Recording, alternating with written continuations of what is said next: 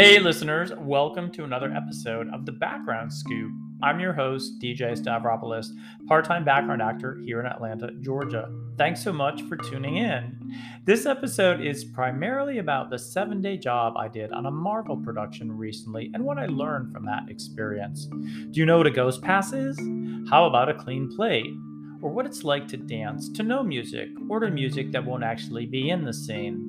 How does inclement weather impact production here in the South?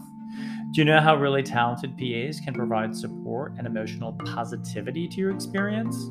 What happens when you're fighting over HVAC because you want it keeping you cooler than your neighbors?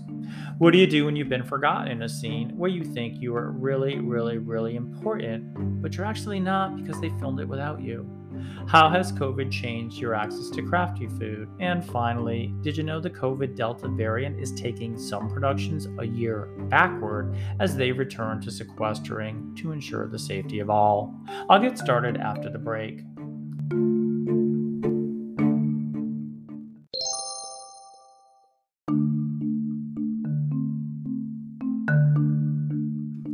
It's Saturday, August 14th, 2021. I just finished the first 5 of 7 days on a project filming an hour south of my home. I booked this a while back, just before my Cape Cod vacation, and assumed I wouldn't get picked, but I did. Although I like the fact that it's a lot of work compressed into a short time frame, it's taking a toll on me. If I assume I work 1 to 2 days a week, that's 4 to 8 times per month, which means this is all of that compressed into 9 consecutive days. The hours and call times are not crazy, but 12 hours plus the combined 2-hour commute each day amounts to 14-hour days. And I really need this weekend to recover. I'm not getting up that early, just 30 to 60 minutes earlier than normal, but the cumulative effect of all of this has made me a zombie today. Here's my warning. Before you commit to something like this, get as much information as you can up front. If you hate a 1-day job, it's not a big deal. You just never work that show again. But if, on day 1, you hate your 7-day job, you're stuck dealing with it or deciding whether you'll actually go back the next day. There were rumors swarming on the first day that Thursday and Friday were going to be overnights, so I got really concerned because I don't do those. We kept hearing this from different sources and finally cornered a PA who is best friends with one of my background friends working this show, and he said no. But before that happened, we decided that I should call Central Casting and give them a heads up that people were talking and that they might have a big problem on their hands. This was Wednesday. We are not allowed to have phones on set, but someone snuck one in, so I borrowed it, went to the restroom, and made the call. Something was wrong with the phone or the connection because I could barely hear the woman on the other end. The casting director wasn't available, so I left her a message to convey to them. I thought it was my duty to let them know now so that when they sent out the call time email at 8 p.m., they'd know what to expect. It was a big false alarm. The night shoots never materialized, and since I called from someone else's phone and never gave my name, they have no idea who the lunatic was that was making a big fuss about absolutely nothing. Knowing people on the job or making new friends quickly makes all the difference in the world. My friend Catherine, whom I had met on Black Adam, was there, and we quickly picked up where we had left off. She just went under contract on the condo she's selling, and she had lots to tell me about that. She felt bad that she hadn't hired me to sell it, but it was my fault for never telling her I was an agent. Nonetheless, I gave her tons of free advice that she really appreciated, things her agent had not told her. The transitive property of friendship led me to hanging out with her friend Nanette, who came along with Brandon and Mimi, and then Becky became part of our group as well. It turned out she is a fellow Keller Williams agent from a different office, so we had lots to talk about on that subject. She and her husband are downsizing and trying to determine whether to rent first before buying, as well as what part of town to live in. She's actually from Rhode Island, where I used to go to the beach every weekend growing up.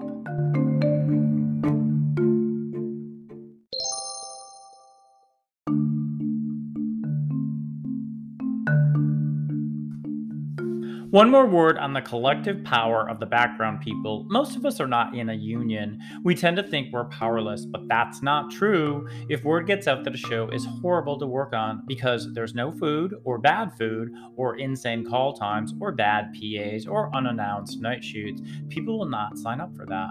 There are Facebook groups we use to talk about stuff like this, and it's brutally honest and open for information sharing. As a result, casting companies then have difficulty finding people, and then the show suffers, which is why I called Central Casting about the alleged night shoots.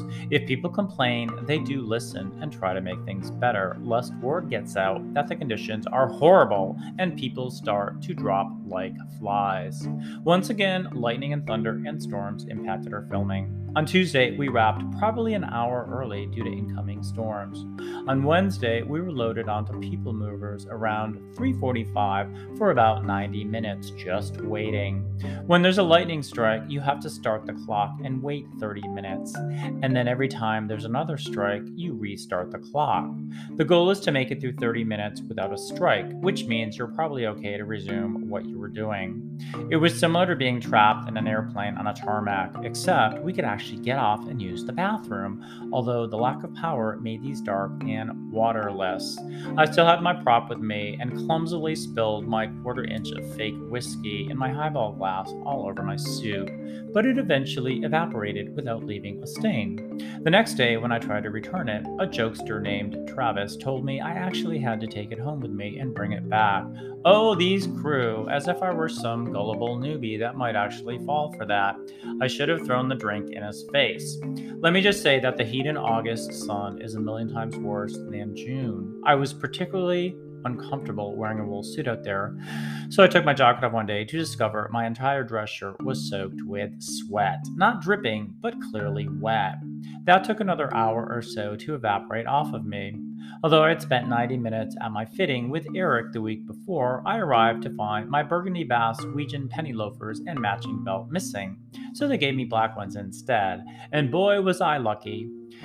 These are the most comfortable dress shoes I've ever worn, and that makes a huge difference. However, after 12 hours, my feet were still a bit tired and sore and full of black sock lint. Ironically, on Friday, I noticed that the director herself was wearing burgundy Basswich and penny loafers. I wonder if she stole mine. The PAs on this project deserve mention. The head woman, whom I'll call Winter, which is not her real name, but that's also seasonal, was one of the best I've ever seen. She is the perfect mix of bossy leadership balanced with unconditional love for all of us.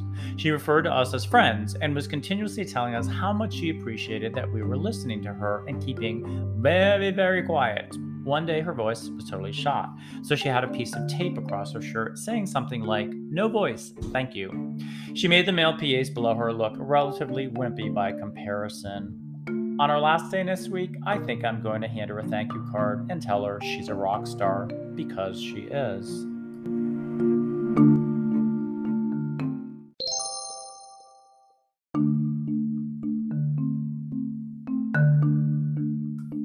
I have danced before, but on this job, it was my full-time job. I let Winter know at one point when she was asking for volunteers that I'd be happy to dance, and she promised she'd consider finding an opportunity for me to, quote, cut a rug, unquote. And she did. 75% of my scenes are on the dance floor. Here's what I learned. They play a song for about 15 seconds to get you all ready to dance. So you start dancing to this, but then they cut the sound. So you have to play the song in your head while continuing to dance. However, I believe when they finish the product, they add a different song to the movie or show. So the people dancing are not actually dancing to whatever you're hearing, which probably explains why everyone on the screen looks like they don't know how to dance. In our case, they played this classic song from Animal House that has a part where people start twisting and lowering themselves until they're almost on the floor. So people were doing that, and I'm thinking, that makes no sense. Number one, we are not all doing that. And number two, that only works for this song, and this is probably not the song that's going to end up in this scene. Oh well. My second dance partner and I did get the opportunity to do a cross, which means we danced from the dining area to the dance floor when our favorite song came on. The DJ was hilarious, a cross between Willy Wonka and a stoned magician. The way he talked was so trippy that I couldn't tell if this was really him or just his acting. I guess he's a real actor because he did have a few lines. Mimi is one of the new friends I made. She's 27 and loves Pride and Prejudice. She was reading the book on and off, and on Tuesday, while we were camping outside in the back, she pulled out her laptop and started playing the movie so we could all watch. But then we got called to set, everyone but her. 2 hours later, we came back. The movie was no longer playing. She had taken a nap and was back with the book. Mimi's a master at getting undressed in public so that she's already changed out of her wardrobe even before we get on the bus to head back to Holding to check out. She sometimes slides on her tights and slinks out of her dress after throwing a shirt over it. Like those people who put on their bathing suits on the beach by wrapping a towel around themselves and somehow sliding it on without exposing their junk. Well, a funny thing happened on Friday. She hadn't been used all day. Winter suggested we might be wrapped by 7 p.m. So, sitting in Holding, Mimi was getting ready to leave. She had pulled her hair up and pulled her tights on, although she was still wearing her dress and not a t-shirt. At 7:15, a PA comes in to get more people and asks if she'd been used today. She mumbled something about being on the back patio, but he still decided to take her to set. She was flabbergasted, but it was hilarious. She had to take her hair down and pull those tights off and walk through the dusty gravel to set. 15 minutes later, as we're pulling out on our bus to check out, we see 15 to 20 of the rest of us being led inside the set and heave a collective ugh as we feel for them. I know the day we wrapped at 5 that others were there until 7:30, but I have no idea how late they were there last night. I'll find out next week.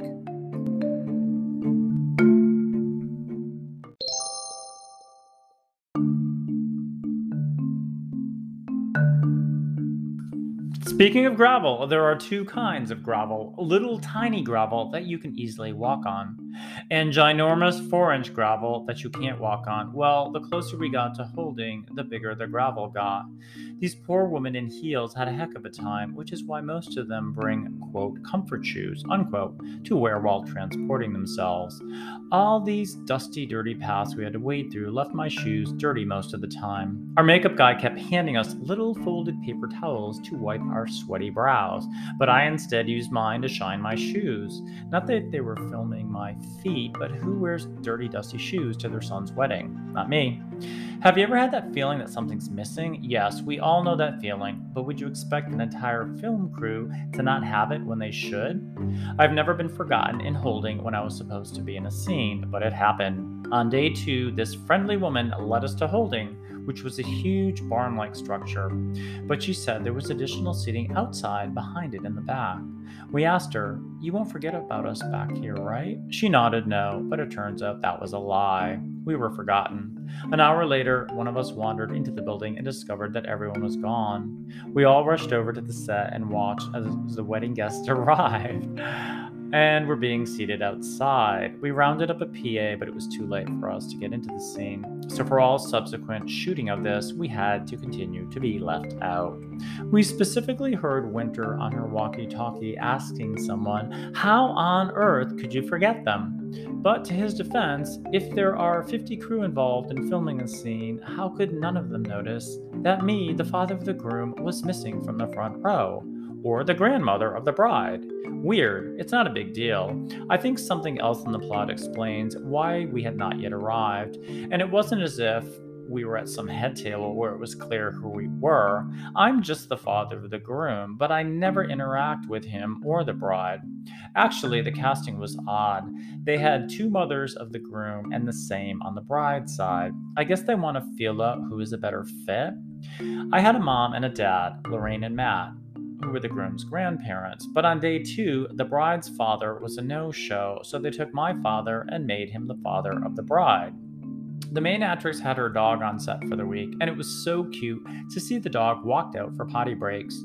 It made me miss Sugar all that much more. I don't know how I survived last fall being away from her for 9 weeks for Red Notice. By Tuesday of this week, I couldn't wait to see her again and pick up her furry body and bury my nose in the back of her head. I've told you how good that smells.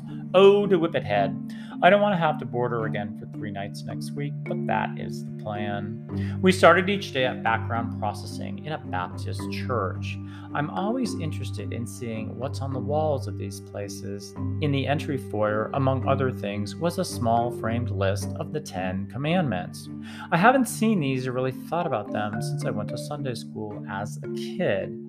But as a very observant adult, I noticed one big glaring thing. Why are the second and fourth commandments so long? I mean, visually it looks weird that all the other ones are one-liners, but these two are huge paragraphs.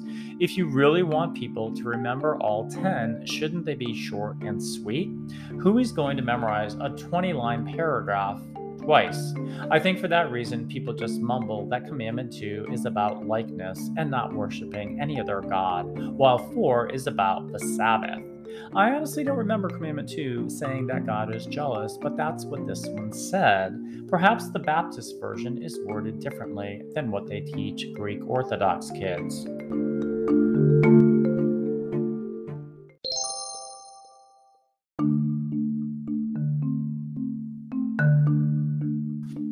I realized this week that I am once again living vicariously through my background gigs. It's not intentional, but it does create this weird feeling that if I don't experience these things for real, I may only get to do so in the movies. For example, one reason my husband and I split is that he's totally on the fence about having kids, and I definitely want them. So here I am at my son's wedding, pretending to be the father of the groom for a 20-something guy who's about to get married. And both of the full families are there. Well, one of my arguments with my ex is that if we don't have kids, we'll never experience this, and there are a million other things we'll never experience as well. Given that I'm pushing 60, it's very odd to interact with adults who are basically young enough to be your children, because it makes you naturally feel parental even though you're not really a parent to them or anyone else.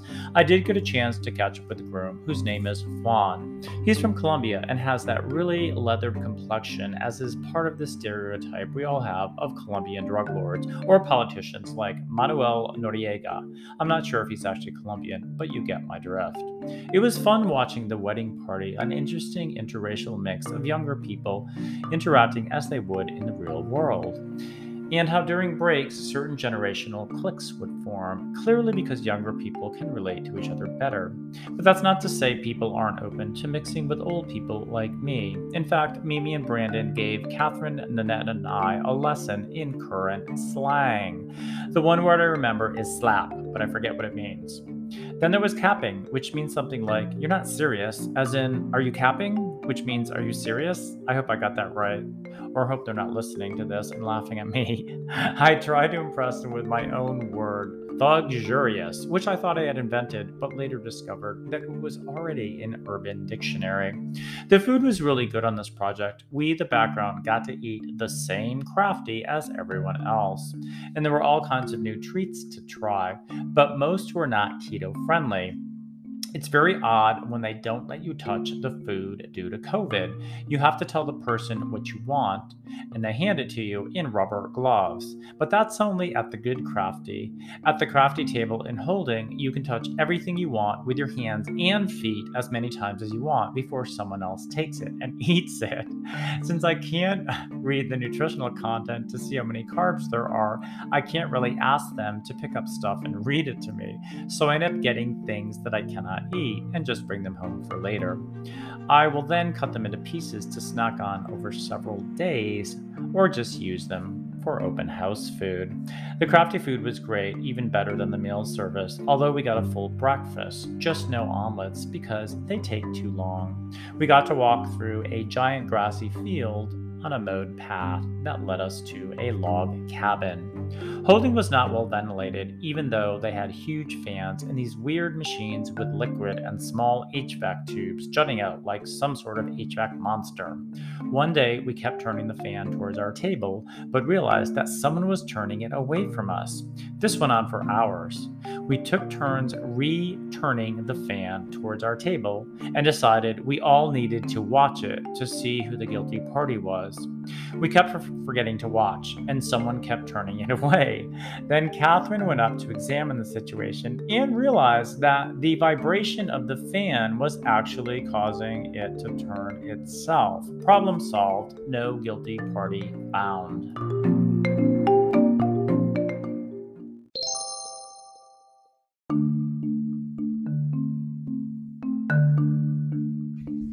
One more thing about food. Catherine and I somehow got onto discussing my keto diet, and she spent the week looking at crafty food labels to determine what she could and could not eat. But then she kept caving and saying she'd start after this project ended. She was good at reading the labels to find the carb count, but I don't think she was keeping a running total of her total carb intake. I found myself talking so loudly that I had garnered an audience of eavesdroppers because at the end of day one, a guy approached me and started asking me about the diet. Then I had to explain it all to Mimi and Brandon as well. People are fascinated about it and why I choose to do it. At one point, when I told Mimi how I had changed my whole body, she wanted me to take off my shirt and show her my six-pack. A picture just would not do. I declined because I was in a suit. At the same time, she became delusional one day and insisted she had seen traces of tattoos running up my arms. I swore that I had only a small heart on my right bicep, which I also couldn't easily show her. But I did agree to roll up my sleeves to prove that my forearms are tattoo-free. Speaking of which, Brandon is an artist, and I think may be a tattoo artist because he talked at one point about practicing on, quote, fake skin, unquote. In reality, he's also in school for interior design, which spawned this whole conversation about my failed attempt to become an architect and how I now stage houses as part of my job. I always try to put people into boxes when I meet them, but he didn't fit in the one I put him in. I didn't expect a 21-year-old Mexican dude to be studying interior design. He also helps his uncle on the weekends do general contractor work. Did I mention how parental I sometimes feel when hanging out with people young enough to be my children? It's weird, but it makes me want to hurry up and have kids so I can do this for real 20 years from now. Do this for real means attending my son's wedding. This is totally out of place, but I wanted to give an update on the show I discussed in the last episode. I worked on it one day, and then it was shut down for 5 days because someone tested positive for COVID. Well, their contract tracers never called me, but they did call my friend Valerie. They told her to sequester for 10 days. She told them she was vaccinated. They lowered it to 7 days. What a mess. I was closer to the principal actor for longer than she was, but their process is so full of holes that it's basically Swiss cheese. If I didn't mention this earlier, the principal actor came out and identified themselves after people on the call danced around the issue for 20 minutes. Long story short, contact tracing appears to be a joke on these productions with one exception. The only show that seems to do it right is The Walking Dead. They give you an electronic tracer to carry around all day. That way, if someone tests positive, they know exactly who's within 6 feet of them and for how long.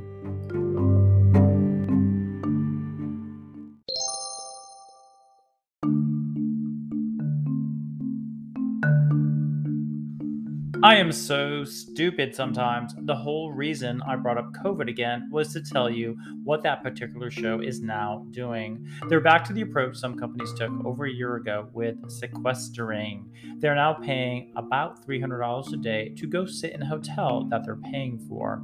It's about $250 plus a $50 per diem. This week it's 5 days, so you start with almost $1,500 and then they pay you $104 per day to film on Thursday and Friday. What a deal! I would certainly do it if I were not already booked on my current project for 2 more days. Heck, it's a lot more money than what they're paying me, but I don't think Sugar wants to be boarded for another 5 days. Day 6 of 7 on my current project was a bit of a poop show, a euphemism for the S word. We arrived and got COVID tested, at which point I was told for the second time on this project that my KN95 mask was not approved and I'd have to wear one of their masks, which I knew was an inferior surgical one. I asked why. They said it was their policy, but had no logical explanation for it. I put their mask on over mine and then ripped theirs off 5 minutes later. If you can't explain your policy, then I'm not going to follow it, especially when it relates to a global pandemic made worse by the Delta variant. And you're telling me to replace a superior mask with an inferior one? Really? Rumors started flying as we saw a group of people whisked away that morning and later learned they had been given rapid tests in addition to the PCR one we had all just gotten. Why? Because one of the tangential actors last week tested positive and they had identified these people as being close to him. Whatever COVID safeguards are in place are just not 100% effective if we continue to have people spreading this on set more than a year after it surfaced. Anyway, the dancing group, which included me, was whisked off to set immediately without breakfast. And we filmed for 5 hours with no food, probably from 8 a.m. until 1 p.m. I could see crew members and stunt people gobbling up Chick-fil-A sandwiches nearby, which was so inequitable. What about us? We eventually got all we could eat, so I ended up getting 4 of these over the rest of the day because they had a huge surplus. 2 I ate with the buns and 2 without. It started raining in the early afternoon and was a messy, wet day thereafter.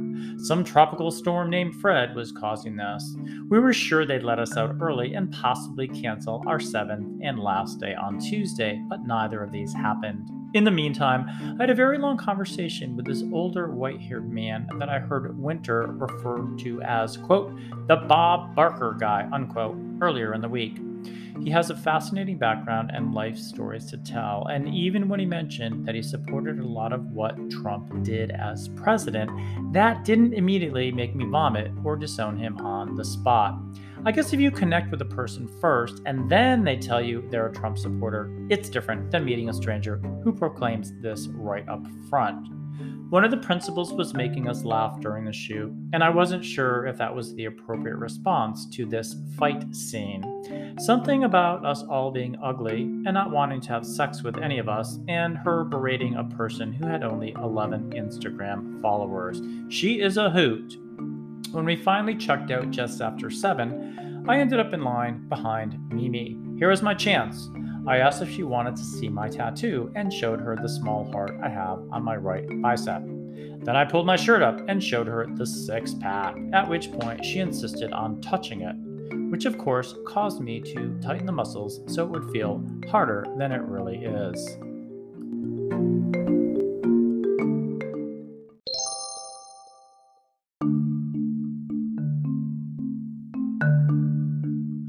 Today is Tuesday, August 17th, 2021, our final day on this project. Day 7 was wetter than day 6. My call time was 7 a.m. again, but overnight it got moved to 8:30. That's good because it meant I could get up at my normal 6 a.m. and not have to rush through my morning routine. It was pouring on the way in, but driving in the rain was better than driving in the dark and the rain. So today turned out to be a total snow day. We went through the normal processing and probably got to set around 10 a.m. Half of us were immediately taken to set on a shuttle to keep us dry. But then half was put on set and the other half seated on the sidelines. I talked to Donna, my second dance partner, and learned all about her educational background and how she's helped disabled students get vocational training, internships, and ultimately jobs with major corporations. At one point, the director came by, and all the background next to me were complimenting her on her outfits, which is when I tapped her on the leg to get her attention as she was standing next to me, just to tell her that I also was supposed to wear Bass-Weege penny loafers as part of my look. She had too many people talking to her at once and quickly looked away as if I were some rabid dog who needed her attention, while there were other more interesting dogs panting in her face. Oh well, 20 minutes later, our PA said we were going back to holding. And then she paid us a second visit to tell us that for safety reasons, we were all going back. I had no idea what the director was talking about. But when we got back to holding, another PA came in and said someone else's rapid test had come back positive, so they were sending us home, wrapped.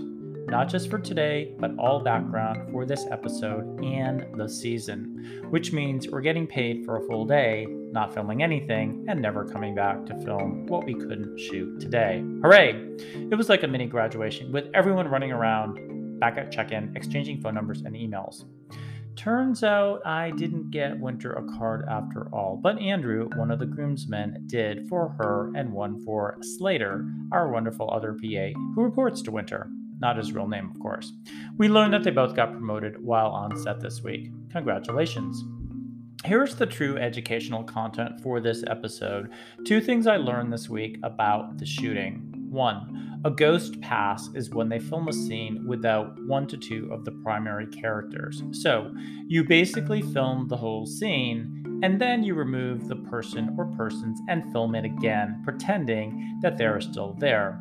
It's a little weird, especially with action sequences, because you have to pretend they're there moving as they just did. And 2, second is something called a clean plate. We did a lot of plate work on Red Notice. Think of a movie as a series of dinner plates stacked one on top of the other, maybe 6 to 12 of them. A clean plate is similar to a ghost pass, except that they remove all people from the shot. They just film the scene, moving the cameras the exact same way at the same points in time, but with no people in the scene.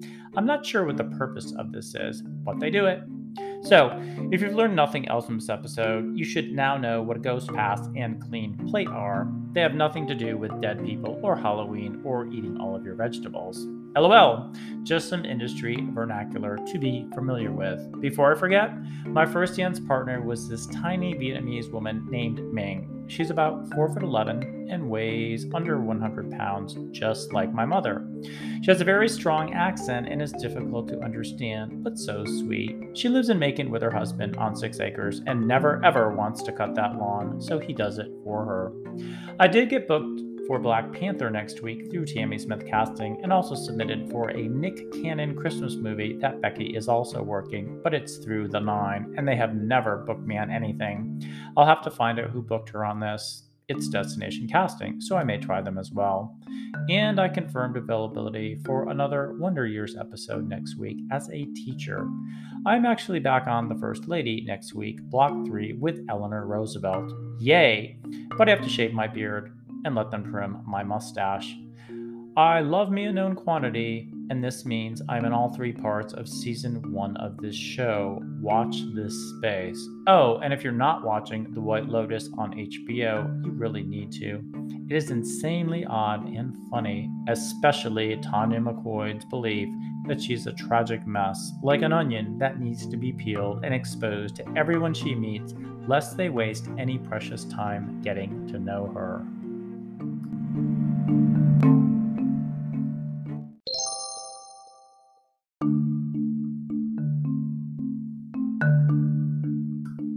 If you didn't bother to listen to the whole episode, and I'm not sure why you wouldn't, here's a recap of what I covered. And I hope you listen because I'm not going to repeat myself. A ghost pass is a reshoot of a scene with 1 to 2 principals removed, while a clean plate is a reshoot of the scene with all actors removed. Think hard about accepting a multi-day job because the more you know up front, the more informed you'll be about it and the conditions before committing yourself. If the conditions are awful, speak up. Casting companies are typically open to hearing about issues on set and will do what's needed to make things better. Lightning strikes in the south can cause huge delays in filming, but they're beyond your control. Heavy rain makes a mess, so keep tabs on the weather forecast and come prepared with an umbrella and waterproof shoes. August in Atlanta is not a fun place to film outside if you're in a suit or winter gear. Well-trained PAs who love on you can really lift your spirits, so make sure you thank them for it, either verbally or with a card.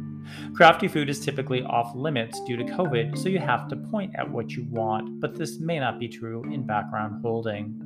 If you're dancing in a scene, be prepared for just 15 seconds of music, followed by no music. Know how to dance while playing the song in your head. Holding may not be as warm or cool as you like, but that's just how it is. Sometimes there's even black mold all over the ceiling, which is when your COVID mask serves double duty. And finally, given the recent Delta variant outbreaks, some companies are once again sequestering people in hotels and paying them lots of money to live in a bubble for the duration of the shoot.